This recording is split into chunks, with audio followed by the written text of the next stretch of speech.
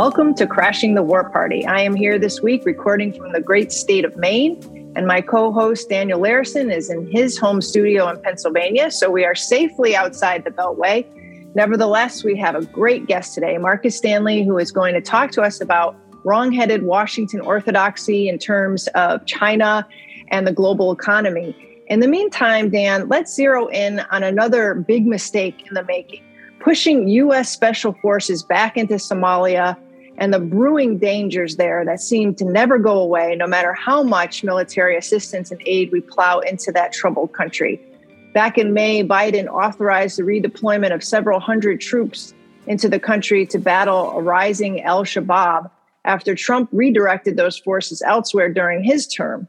Now we are hearing reports that al-Shabaab is getting stronger and more influential in the country. Some may say that the absence of U.S. assistance there may have caused the vacuum, but experts much smarter than I have pointed out that the violence in Somalia or in other parts of Africa like the Sahel have continued, even gotten worse with the presence of foreign militaries. There seems to be no debate over the matter here in Washington. The White House continues to use the existing post-9/11 authorization for the use of force to justify these deployments, and Congress appears disinterested in asserting its authority here. What do you think, Dan? Are we shipping our special forces into a cauldron of festering violence? Well, I mean, that's what we have been doing. That's been our Somalia policy, with the exception of a brief window when Trump pulled them out and resettled them in neighboring countries. We've had troops in Somalia for better part of a decade, I think, and we've been conducting drone strikes against Somalia going on 15 years now, and so the question that needs to be answered, and I don't think that the Biden administration answered it very well. I don't think any administration has answered it well. Is why does it matter to the U.S. Enough that we're actually fighting this war in Somalia in concert with and on behalf of the Somali government? Because while al-Shabaab is technically affiliated with al-Qaeda, they claim to be affiliated with al-Qaeda, they don't actually pose any kind of real threat to the United States. And it's hard to see how they could. They're a local militia. They're fighting over local issues. And while they might want to associate themselves with al-Qaeda for the cachet that might bring and some international assistance that might afford them, this really is an internal Somali conflict in which we have very little at stake. And so while it's understandable we want to help shore up the government,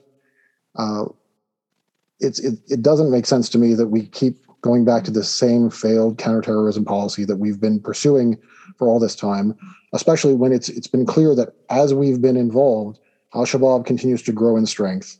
And it might grow in strength regardless. It may not depend on our policy, but our policy isn't going to solve that problem through military means. The solution, if there is one in Somalia, has to be some kind of political settlement between the government and al-Shabaab, whether that's some sort of power sharing arrangement or some sort of formalized peace agreement. I don't know what form it would take, but it has to be something other than throwing more troops and missiles into the mix and expecting a different result, because we've tried this already. We've been trying it for a decade, and it doesn't work. And it's also on extremely tenuous legal ground, because as you said, it's wrapped up in the 2001 AUMF, but the connection between the events that led to that resolution being passed and a war in Somalia 20 years later is non-existent. There's no real connection between the threat we were responding to then and whatever's happening there now. So it is a serious mistake that Biden made, I think, in sending those troops back in. It should be noted that when Trump withdrew them from Somalia, he didn't stop our military operations in Somalia. He just had those troops flown back in from Djibouti and Kenya and elsewhere, so that they were quote unquote commuting to work, and that was the style of warfare we were practicing in the late part of the Trump administration. So it's not as if Trump ever actually got us out of the conflict. So that's important to understand that. But actually having more troops in the country is not an improvement, obviously, over having them coming in from other countries.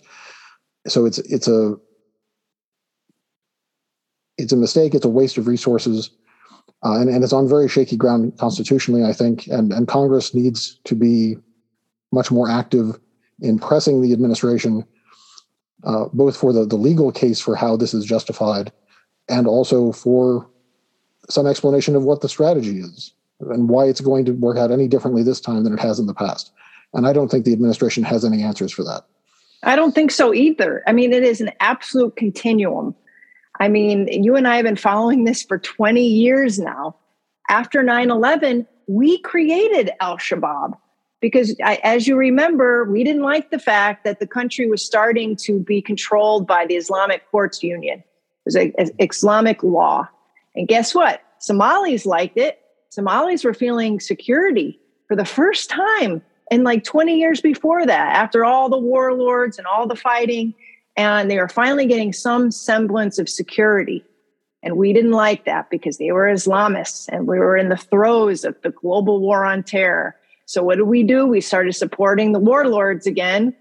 And then they battled it out. And meanwhile, al-Shabaab grew out of that. It's the same story from Iraq, where we battled al-Qaeda and then ISIS took up the vacuum.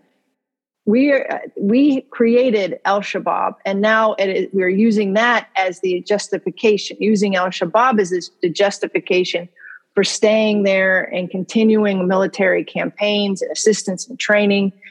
And there is absolutely no debate about this in Congress whatsoever. And I just saw on the news this week that over last weekend, the U.S. conducted airstrikes in Somalia and so supposedly killed 2 al-Shabaab fighters. Big deal. 2 others are going to pop out somewhere else. And it'll be a justification. We talked with Nick Turse last week on the show. We talked about, U.S. proxy wars all over Africa and the Middle East that Congress has no interest in discussing or asserting its authority over. And so I don't see this going anywhere good. Another expert, Michael Horton, who I don't believe we've had on the show yet, but he's done a lot of work on this issue, and he's done a lot of research on the next door Somaliland, which does not have the al-Shabaab or the extremist threats that Somalia has. And guess what? They never had the U.S. there. They've eschewed assistance, whether it be military or otherwise. They've eschewed Western and foreign militaries coming in and telling them what to do and how to be secure. And guess what? They're doing a lot better than Somalia. And he's written this extensively. I'll put it in the show notes because it is amazing, the comparison of these 2 neighbors. One having every Western and Pan-African organization involved in their business, and the other not. And the former being bedeviled by Islamic extremist violence, for 20 years. So I'm very disappointed in President Biden because he's making these decisions. They are popping up in the New York Times and other papers as a fait accompli, and our lawmakers, as usual, are just too. I don't know. They just have no backbone for the fight. And one of the things that I've noticed in the way that this gets reported on is that it gets presented simply in terms of what makes the most sense operationally. Right? So if it's more convenient or if it's easier to have troops in the country than to have them flown in from somewhere else, then that must be the preferable policy, because you want to make it as efficient as possible or as functional as possible without thinking about the reason for the operation, without thinking about the reason for the policy behind it. And so the military presence and our military involvement in Somalia is simply taken for granted by so much of the reporting, and it's only a question of quibbling over the details of how it's being run, when we really ought to be getting at the fundamental question of why are U.S. forces in the year 2022 potentially engaged in combat operations in Somalia when we face no threat from Somalia. If we're being honest about it, you can spin out some sort of fantasy about how an al-Shabaab operative might try to smuggle himself into the United States or something, but it's simply not very likely at all. And why would an al-Shabaab operative even want to harm the United States? Because U.S. forces are there trying to kill him and his allies. So why continue to feed that when the existing threat is so minimal? And especially when, in the course of conducting these operations, Somali civilians are killed. Maybe not a huge number, but certainly far more have died because of either errant drone strikes, errant airstrikes, or as people caught up in the blasts that result from targeting specific leaders. And I think the estimates run something like between 100 and 200 people have been killed by our weapons, innocent people in Somalia by our weapons. And that also fuels recruiting for al-Shabaab, because people naturally resent having their relatives and friends killed by a foreign government.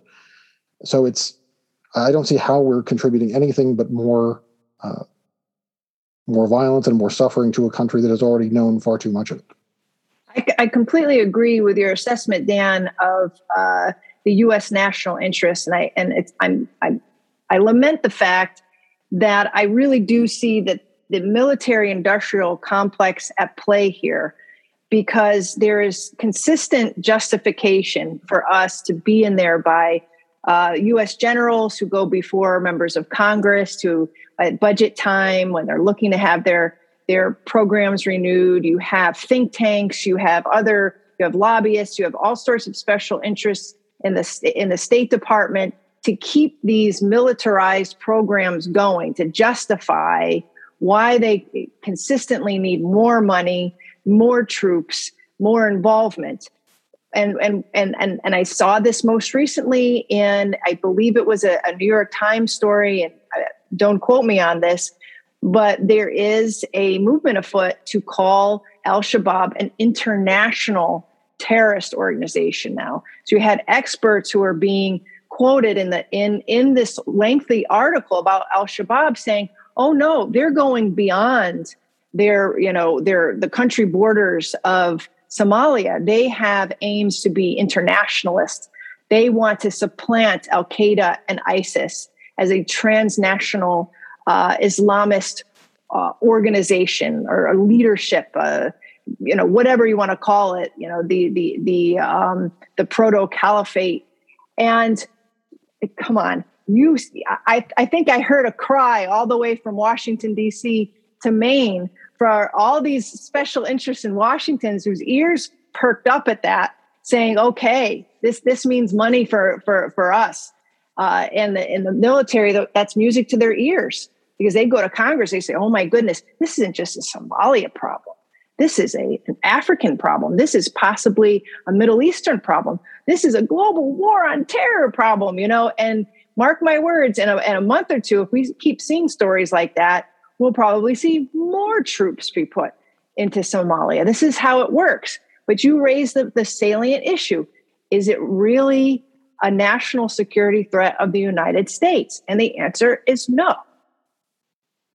And the danger with any of these predictions about a terrorist group or a militia becoming more focused on international targets is that it can become, and often does become, a self-fulfilling prophecy, because outside forces take an interest in attacking that group, in attacking the militia. Then they see those countries as their enemy, and they lash out at them for that reason.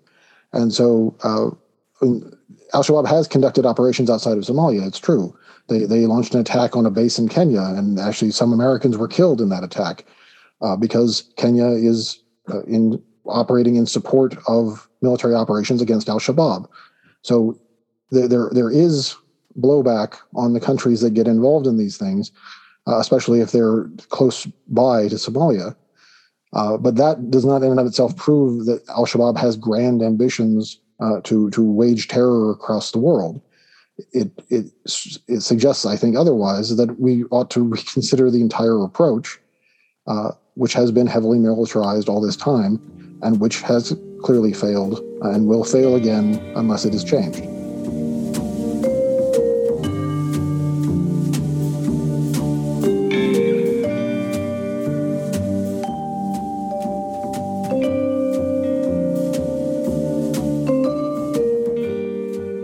like to welcome Marcus Stanley, Advocacy Director of the Quincy Institute for Responsible Statecraft. Prior to joining the Quincy Institute, he spent a decade at Americans for Financial Reform. He has a PhD in public policy from Harvard with a focus on economics. He has been writing quite eloquently lately about the global effect of sanctions on Russia and the lack of diplomacy coming out of Washington in order to stop the war in Ukraine. He is also spearheading a coalition of like-minded left-right groups that are trying to demilitarize Washington's policy on Russia-Ukraine. Welcome to the show, Marcus. Thank you. Appreciate it, Kelly. Yeah, and I'm very excited. Marcus is obviously my colleague, and we work really well together. Back in April, you wrote for Responsible Statecraft about a number of troubling statements by the Western economic and monetary leaders about Russian sanctions and the unwillingness of other world powers, namely China and India, to get on board with punitive Western measures against Moscow. Building this, if you're not with us, you're against us approach that could eventually turn the world economic order on its head. You said, and I'm quoting now, that Treasury Secretary Janet Yellen's April speech went, quote, beyond threats to outline a more profound reconsideration of what the conflict with Russia would mean for the world economic order. Going forward, she said, quote, it'll be increasingly difficult to separate economic issues from national security, end quote. She outlined a new U.S. approach to trade based not simply on economic integration or growth, but a new concept of, quote, free but secure trade, which would seek to reorganize global supply chains around, quote, friendshoring to a limited set of trusted countries, something that I know came up in the news this week. Again, Antony Blinken and Janet Yellen talking about friendshoring. Marcus, can you talk about what this means and why we should be possibly wary of such an arrangement? Yeah, and to be clear, the Quincy Institute and I personally myself favored sanctions on Russia as a response to as one response to the invasion of Ukraine. So it's not simply about the sanctions, but about something that we've been seeing in a lot of areas, which is kind of the war in Ukraine as the starting gun for a bipolar division of the world between the U.S. and a set of our allies and a set of our adversaries, and sort of the challenge thrown down to the world that you're on one of these two sides. And I think that there's a lot of pride, and of course the hostile countries are generally portrayed, as we saw again in the visit to the Middle East recently, or Biden's visit to the Middle East just last week, usually portrayed as Iran, Russia, China, North Korea, and this division, I think, has a lot of problems just from a sheer national security perspective, because we're sort of driving our enemies together into a coalition between each other, and we're not allowing for we're not allowing for the legitimate sovereignty of each of those nations and the divisions that they might have, or the ways that we might be able to cooperate with them on particular issues.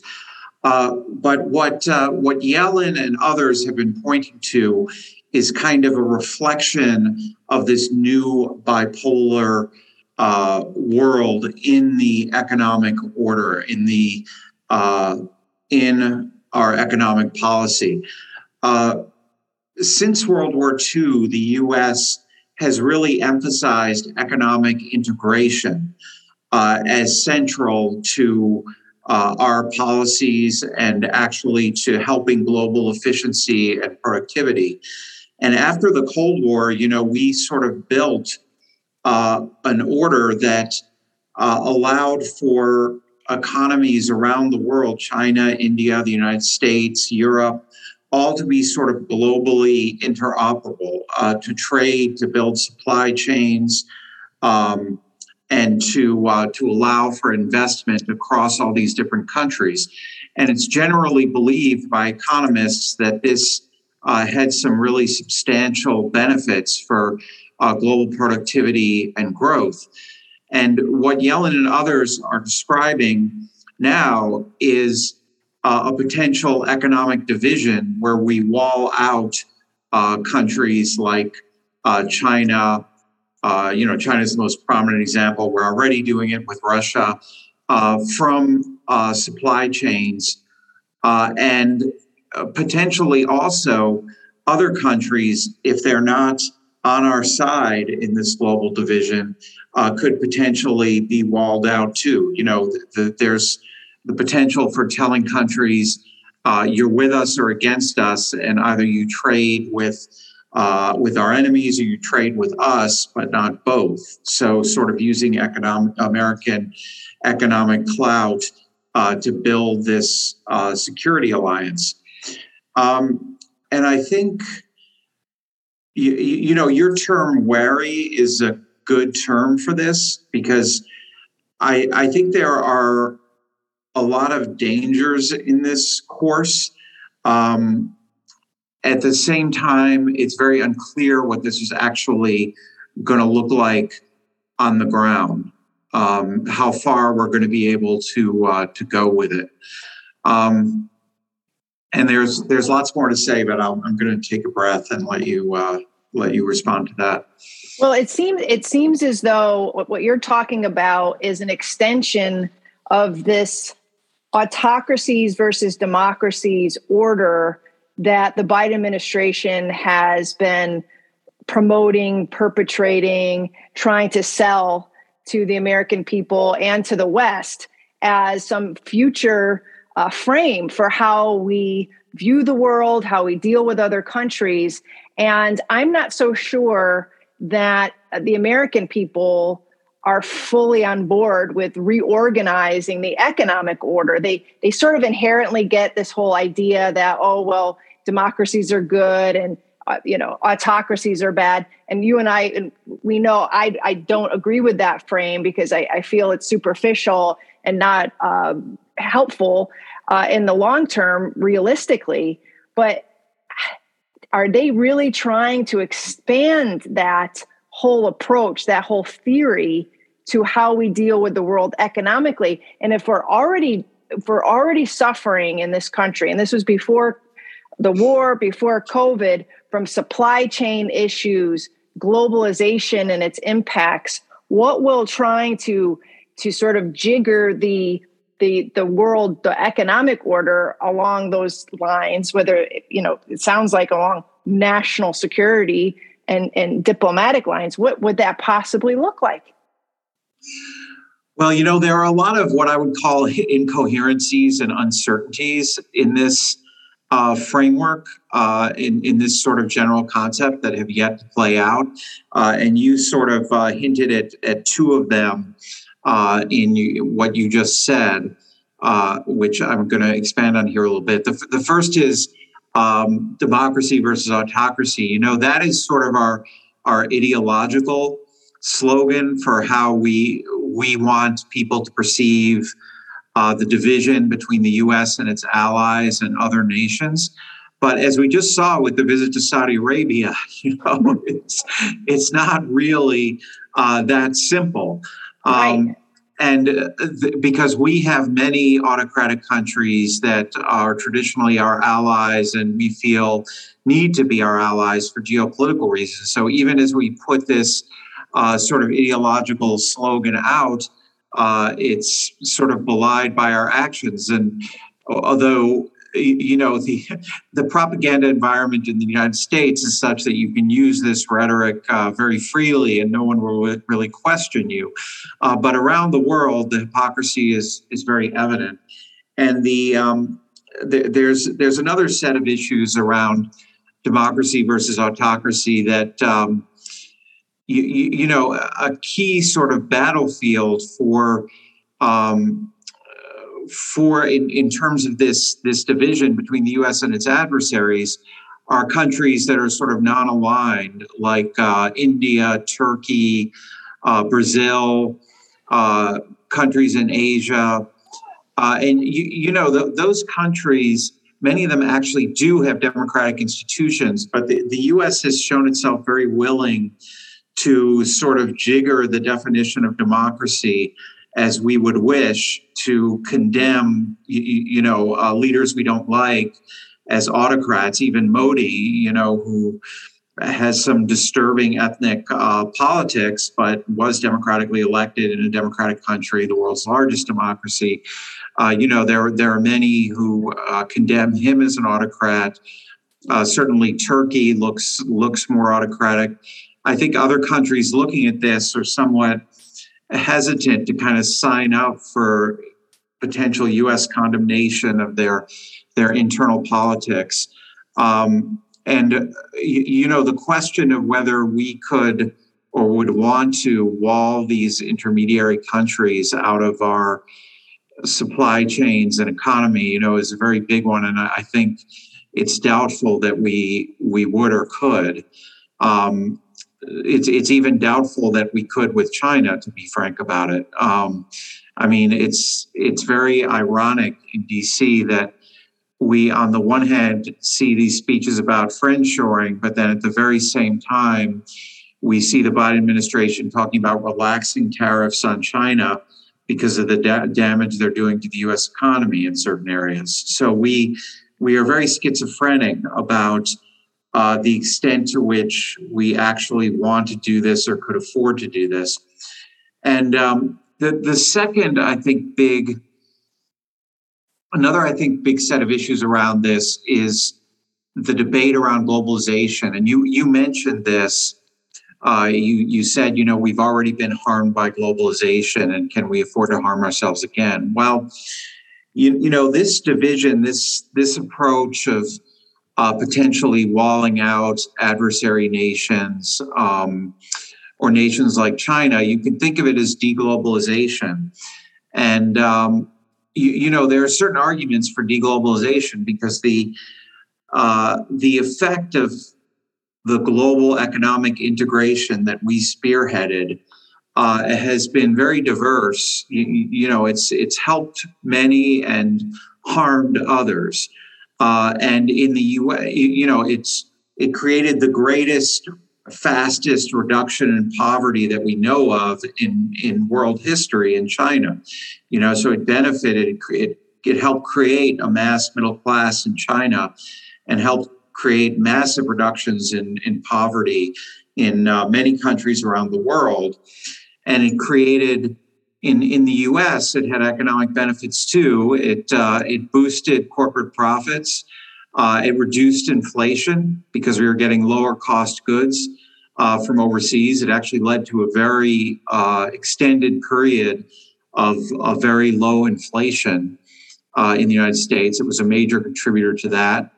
But at the same time, it harmed the American working class and lower middle class and middle class, I would say. So there's a lot of domestic. There's I think a domestic desire to reverse some of the elements of globalization, to reshore manufacturing in ways that could help the working and middle class. And Trump, this was part of Trump's appeal. It was part of the populist appeal of some Democrats, Bernie Sanders and other Midwest Democrats. But I think we have to ask, is this friend zoning, is this securitization of the economy actually going to pay off for the working and middle class? And depending on how it was done, it might, but it might not. I mean, one way that this could play out is that we shift supply chains not from China back to the U.S., but from China to other countries that we want to draw into security arrangements with us. And these are less efficient, and it boosts inflation here at home. Yellen actually said we may be looking at a regime of permanently higher inflation if we securitize global trade. And another aspect is it could end up with subsidies for American corporations like semiconductor manufacturers or whatever, with no guarantees that the benefits of that are actually passed on to the working class or the American middle class. So even though globalization has been a double-edged sword for the United States, for many in the United States, I don't think you can assume that deglobalization, especially led by the national security state, is going to benefit the American middle class. Marcus, thanks for coming on the show. We appreciate having you on. Turning to China more specifically, one of the reasons why there's all of this emphasis on decoupling from China and moving away from relying on China for supply chains is, of course, this great fear that has been stoked that China is the next great enemy to be opposed, and that China is, in fact, trying to displace us as the hegemon of the entire planet. In the piece you co-wrote with Michael Swain, you explain how heavily the Pentagon leans on exaggerating the military threat from China in particular to justify ever higher budgets. That emphasis on a military threat, as you say, profoundly mischaracterizes the nature of U.S.-China competition.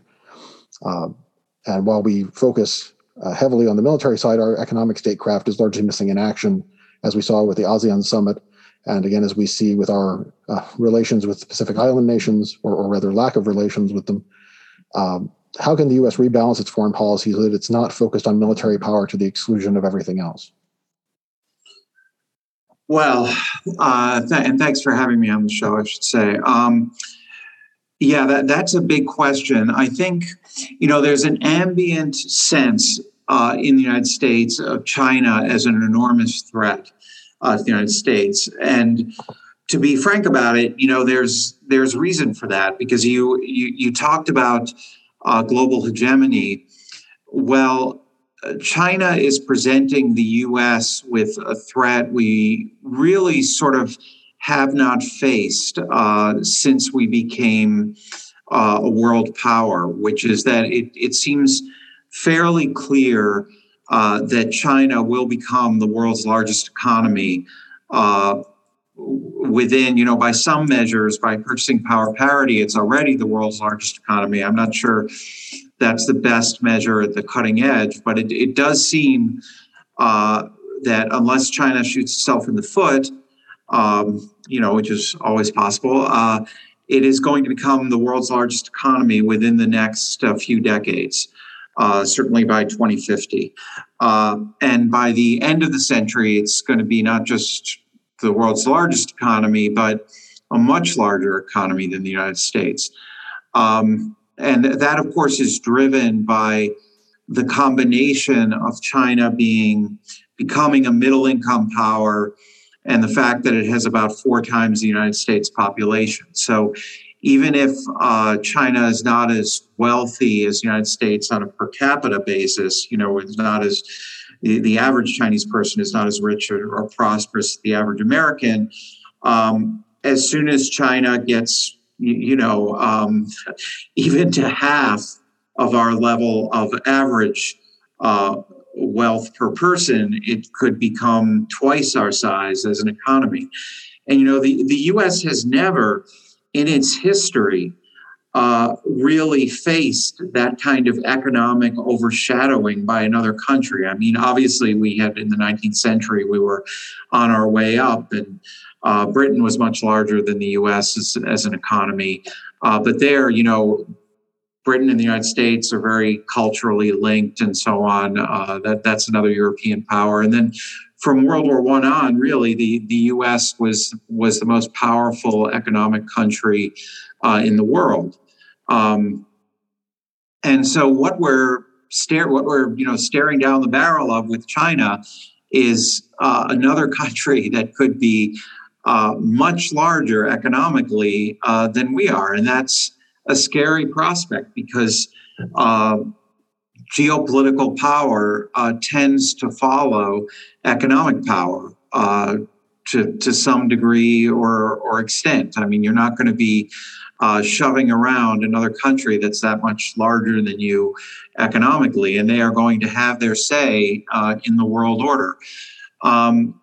So, this is, so if you want to think about it this way, the existence of a country with a much larger economy than ours is a threat to U.S. global dominance. There's no way around that.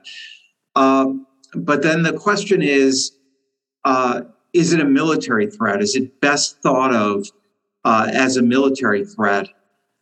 And to which I would say the answer is no. In the article that I wrote with Michael Swain, talks about that. There really isn't evidence that China is trying to copy our path to global dominance, which is really a path of military dominance. There's no evidence that China is trying to build a network of global bases that looks and global military deployments that looks anything like ours. And of course, we do see this steady stream of stories every time China interacts with another country in almost any way that even mentions security arrangements, or even if it doesn't mention security arrangements, but just helps build a harbor in another country. We get stories about how, well, maybe China's going to want to build a base there. Maybe this is a threat to U.S. forces in the region somehow. I mean, I should have looked this up before coming on, but there was an African country on Guinea, I think. What's that? It was Equatorial Guinea, I think. The one. Yeah, it was West Africa on the Atlantic, and I think China was helping them build a harbor and having various infrastructure agreements with them. And there was this panic that there was some Chinese involvement in building port infrastructure anywhere on the Atlantic Ocean. This is somehow supposed to be a threat to the United States, when, of course, the U.S. has AFRICOM. We have Africa Command of the U.S. military. This is like a region within the U.S. Africa is, structured as a region within the U.S. Military hierarchy, which is, far, far beyond anything in terms of the China's globalization of its military, which really hasn't happened yet. So we don't see a Chinese strategy of trying to dominate the globe by military force. We do see the Chinese competing off their own shore for military superiority in the South China Sea, in the Western Pacific, which is the area off their shore. And they are contesting U.S. military dominance of that area in a real way, and that has to do with their security concerns, and frankly also with their claim to Taiwan, or their claim to sovereignty over Taiwan. And they don't want to see the U.S. Militarily dominant off their coast, and they may want to. I don't think China has decided to or intends in the near future to invade Taiwan, but that's got to be part of their planning, the ability to project power there and the ability to counter U.S. projection of power there. But that's a very long way. Competing for dominance right off their coastline militarily is a very long way from trying to compete for global dominance militarily. And that was one of the points we were making in that article. And the other point that we were making is that it's more beneficial to the U.S. to think in terms of a defensive strategy in the Western Pacific, a strategy that raises the costs, unacceptably raises the costs to the Chinese of any aggression against our allies in the Western Pacific, or any aggression against Taiwan in the Western Pacific, because that is that defensive strategy is much less expensive to the U.S. and frankly less threatening to China than than sort of starting an arms race to compete with them for military dominance right off their shore, because they could outspend us in that arms race. For one thing, they don't have a global military to try to fund. They are focused closer to their own shores. So we would be financing a global military while they would be financing a military that's competing in one region. And another is that they spend only half of what we do as a share of their economy on their military. They traditionally have spent about 2% of their economy on their military. We spend about 4%. So they have a lot of room to ramp up. And further, as I said, they're soon going to be a larger economy than ours. So, trying to start an arms race with the Chinese is both unnecessary and a losing game, because the cost of raising the price of aggression to them in the Western Pacific is much lower. I mean, it would be fantastically difficult or expensive and risky for them to try to invade Taiwan.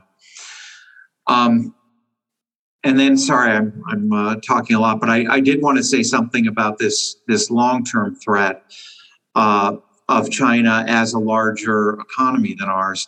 I mean, I think we have to take that very seriously and think about that and what it means for the U.S. role in the world.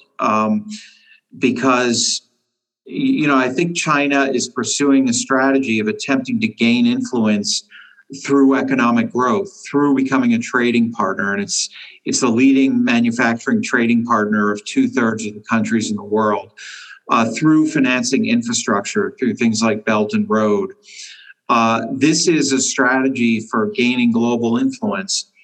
And it's not a strategy that I think hard power and threats and saber rattling is going to counter very effectively, because countries would rather be welcomed into a peaceful economic alliance than threatened if they participate in trade, with another country. And this goes to that friendshoring and the division of the world economically. Again, I don't think that's going to be a very popular tack for the U.S. to use.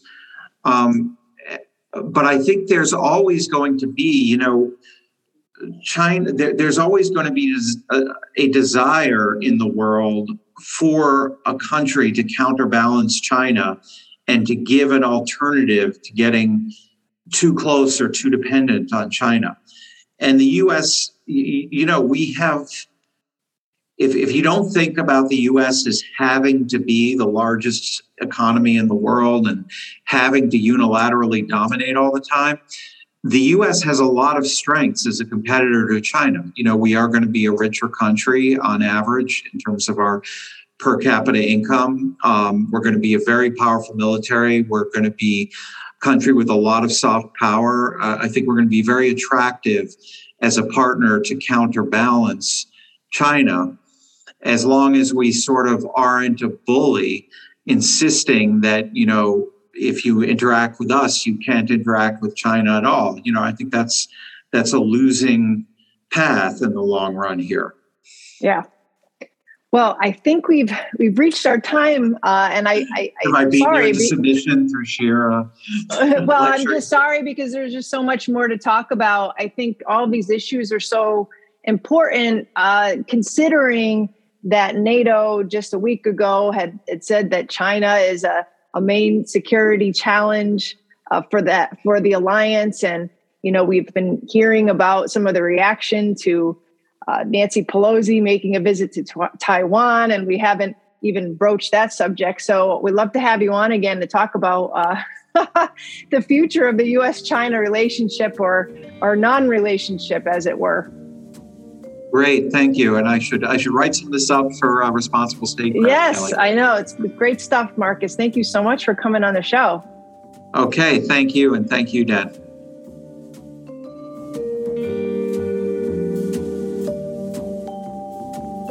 Thank you again for tuning into today's episode.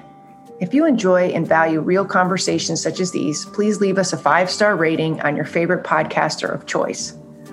Right now, Crashing the War Party can be found on Stitcher, TuneIn, and at Substack at crashingthewarparty.substack.com, where you can also sign up for our newsletter.